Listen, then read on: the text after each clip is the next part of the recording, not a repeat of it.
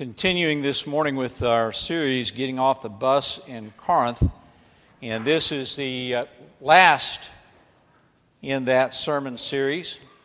And so some of you may be thankful that we hopefully have finally arrived and we won't be traveling anymore to Corinth. But anyway, this morning, this is we are looking at the third chapter, 1 Corinthians.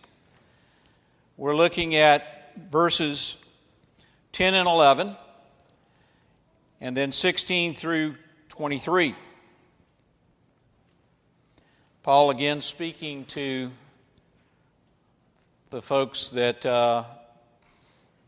were part of the church, were the church in Corinth, the church that he started and had been away from for a while in his missionary journeys, going to other places and starting other new congregations.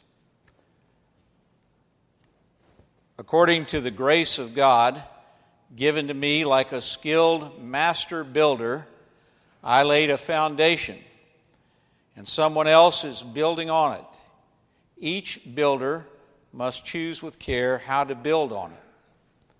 For no one can lay any foundation other than the one that has been laid. That foundation is Jesus Christ. Do you not know that you are God's temple, and that God's Spirit dwells in you?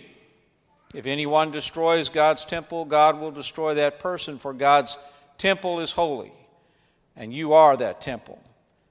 Do not deceive yourselves. If you think that you are wise in this age, you should become fools so that you may become wise. For the wisdom of this world is foolishness with God. He catches the wise in their craftiness, and again the Lord knows the thoughts of the wise, that they are futile. So let no one boast about human leaders, for all things are yours. Whether Paul or Apollos or Cephas or the world or life or death or the present or the future, all belong to you, and you belong to Christ. Christ belongs to God. That is God's word for us this morning. So part of what Paul reminds the church in Corinth is that they're a work in progress, that they're under construction, that the foundation has been laid. And the question that Paul is challenging them to answer is, how are you going to continue to build? What are you going to continue to do? Are you going to forget how you started and how you came to know the Lord and go off in a direction that does not honor the community that God called into being and that does not honor what God wants you to do in Christ Jesus? What are you going to do with the foundation that's been laid? How are you going to build upon that? Paul's challenge is different than some of the Old Testament prophets. For instance, Jeremiah and Isaiah. They were called to preach to the people, primarily the people of Jerusalem, to be renewed, to be revitalized, to experience revival, to not trust in the things that they were trusting in. So that Jeremiah reminds the people of Jerusalem, the only way you're going to be great again is not through making alliances with people who previously were enemies, not by sacrificing your values, not by sacrificing who you are, not by going to the Egyptians and hoping that that alliance will save you from being invaded. The only way you're going to be great again is to return, is to repent, is to become the people that God called you to be, to build on the foundation, to continue to build. That is what Paul challenged the church in Corinth to be about. to look at themselves. I didn't call them to forget the small heritage that they had already established, a heritage that is expressed in this church by the sanctuary you're seated in. So that in our church, when you come in, we have what we call the windows of the apostles. So that right at the beginning, the backside of the church, you have this window. James the Less, the apostle, not James the brother of Jesus or who we think is the brother of Jesus, but another James. And you'll notice we're not going to go through all of them, but the ones we do go through, that saw represents the way that James was martyred. Money bags represent Matthew, treasurer and tax collector, but treasurer for the disciples. Over on this side, you got Peter. Keys to the kingdom. And then you have Andrew, the X-shaped cross, how Andrew was sacrificed, how he was martyred. And you'll notice from time to time in disciples' literature and things that we promote in the church, you'll often see that X-shaped cross, particularly in some of the chalices that we use at communion time. X-shaped cross of Andrew, patron saint of Scotland. We have roots in our beginnings in Scotland. Andrew was the most closely associated with evangelism and with the ministry of the laity. We've talked in this church about every minister being, or every member being a minister. We didn't just, it's a catchy, clever phrase perhaps, but we didn't come up with that idea. We got that from Andrew. That every member of the church, any church, has a ministry that God calls them to. This on this side, the spear and through the T-square kind of looking thing, carpenter's tool. That's Thomas, missionary, we believe, to India. And then Bartholomew. Again, 3 knives, 3 swords. The windows of the apostles, fortunately or unfortunately, remind us of the sacrifice that these folks made. These are how Thomas experienced death, by being stabbed, speared. Bartholomew was sliced up by knives, sacrificed. On this side, John, the apostle, the serpent in the cup. John was. There was an attempt made to poison John, which he survived. And then the seashells on this side represent James, James the Greater, or James, we believe, the brother who was, or the one most closely associated with Jesus. And then we go all the way down to the end here. And then we have the window that is devoted to Paul. There is the sword that is laying, or the Bible laying on top of the sword.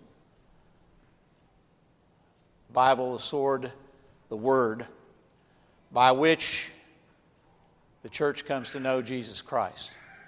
Barnabas, Paul's traveling companion, is in the window right next to him.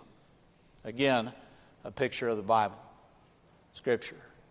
So all these things are here to remind us of the sacred space that we occupy. So what Paul did with the church in Corinth is he presented to them what for them, and really for what it is for the church today, a radical idea. Now, these are folks that had places of worship, sacred places of worship, just like we do. In Corinth, there were many pagan temples that were devoted to other gods.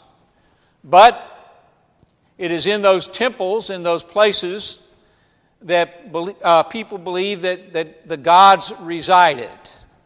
That you were most likely to encounter a god if you went to that God's temple.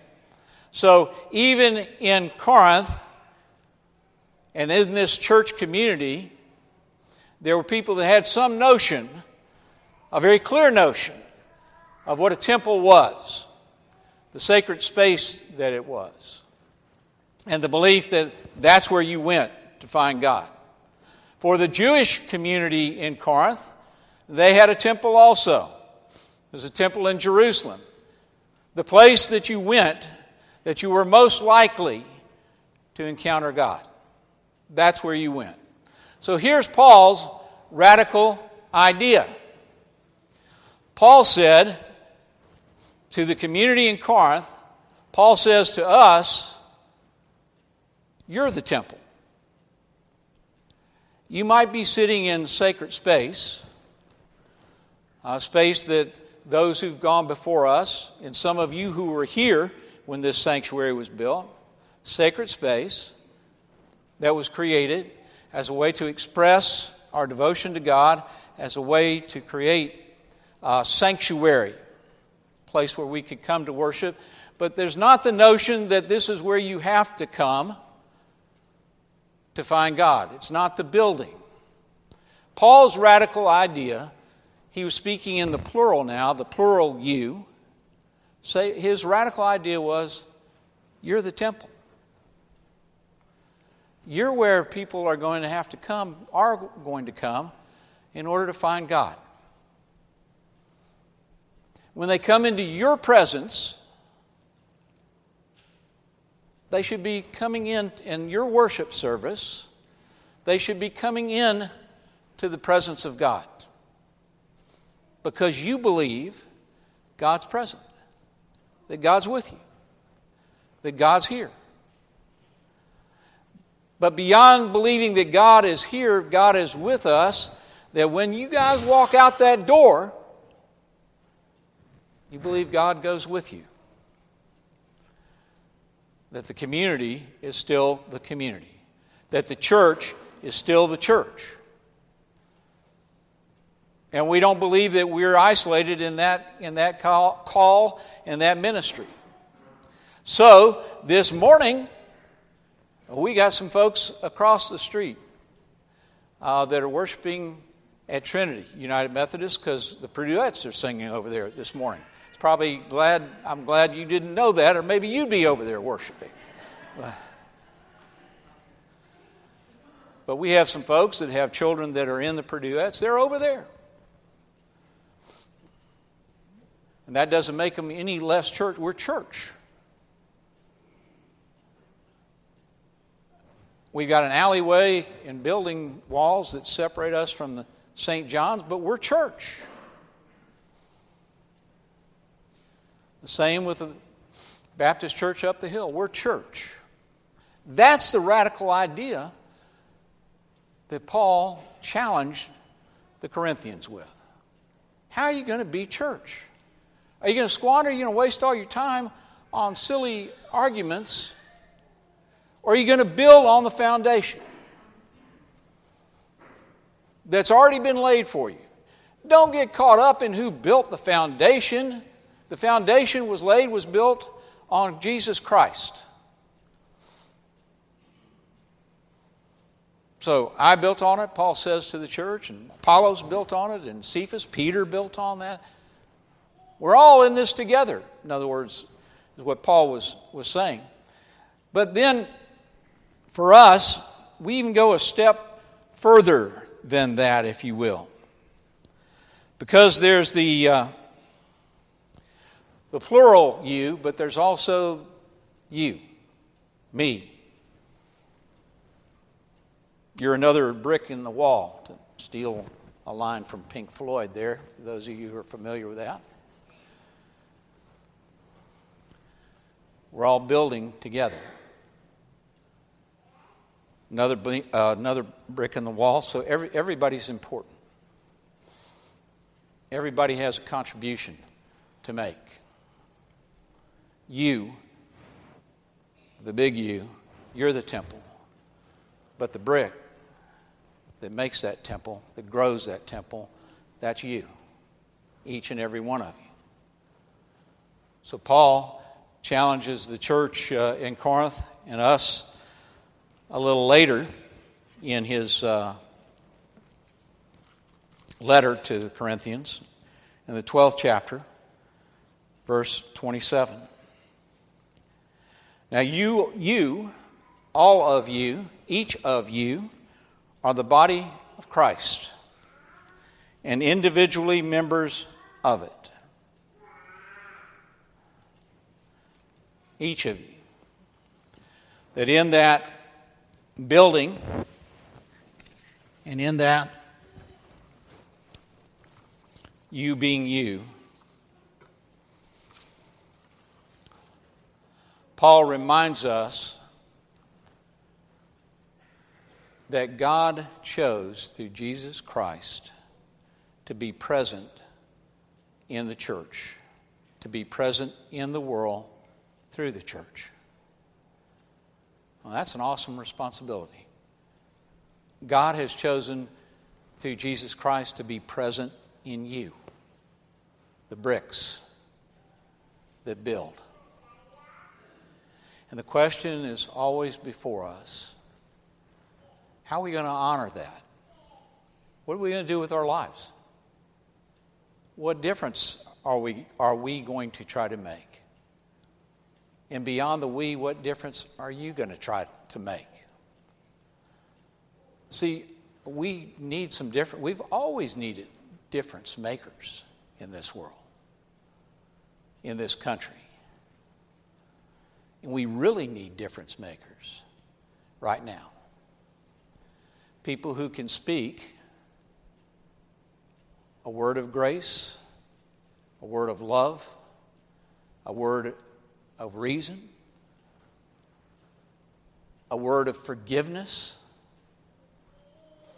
a word of hope. Remind other people of who we are, who you are as the church, and the difference we're called to make. In Christ's name, not our own name, and not by anything that we do, but by what Christ is doing in us. So you are the temple of God, the big you, the church, but you, each and every one of you, each and every brick, make a difference. Put that brick somewhere where it'll count this week.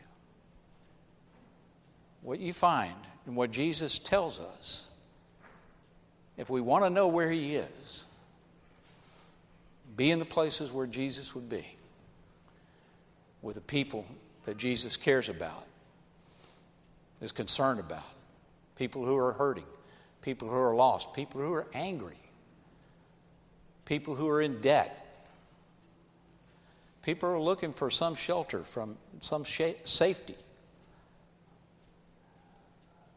Be in those places. And what Christ tells us is when you're there, you're with me. If you want to find me, go to the places that I send you. And when you get there, I'll be there. In fact, when you're traveling, I'll be with you all the way. Let's pray.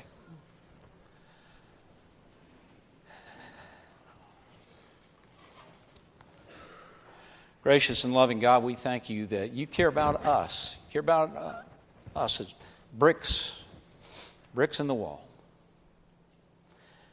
God, you care about your church. The church beyond the walls of this sanctuary or any sanctuary. God, we want to be your people. That's who you've called us to be. So, Lord, as we have the opportunity this week, in exactly the place that you put us, God, help us to speak a word of grace, of love, of forgiveness in Christ's name. Help us to be not only one who's able to speak, but Lord, open our ears so we can hear the people who, the voices of people who are hurting, that need somebody to listen to and to try to understand what they're going through. God, we thank you for that opportunity to be building blocks, to be your church. For it's in Christ's name, amen.